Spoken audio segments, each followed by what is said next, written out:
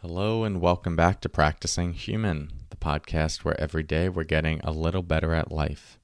I'm your host, Corey Mascara, and in today's episode, we are going to talk about meeting mortality with softness. More to come on that in a moment. First, let's settle in together with the sound of the bells.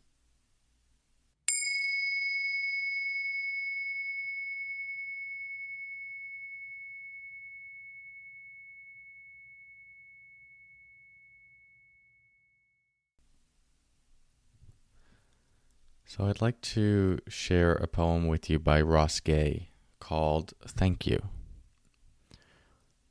If you find yourself half naked and barefoot in the frosty grass, hearing, again, the earth's great sonorous moan that says you are the air of the now and gone, that says all you love will turn to dust and will meet you there, do not raise your fist. Do not raise your small voice against it, and do not take cover. Instead, curl your toes into the grass, watch the cloud ascending from your lips, walk through the garden's dormant splendor, say only, thank you, thank you.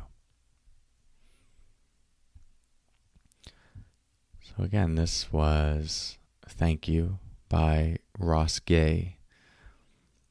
I think what spoke to me is that I can definitely resonate with those moments where I'm in the amazement of life, sometimes in nature, sometimes otherwise.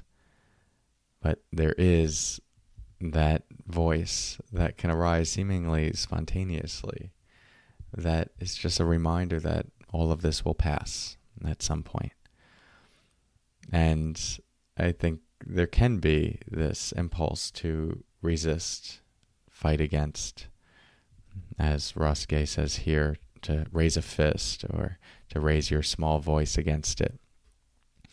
And I like the idea of letting that voice actually be an invitation to burrow yourself more deeply into this moment, to curl your toes into the grass, and to let that recognition help you meet this moment with more surrender and more of an open heart. So, if you find yourself in those moments, I hope you can think back to this poem and this invitation. If you'd like more support on your journey, you can text the word podcast to 1-631-305-2874 to receive free text messages sent to your phone. Thank you for your practice, and until we talk again, take care.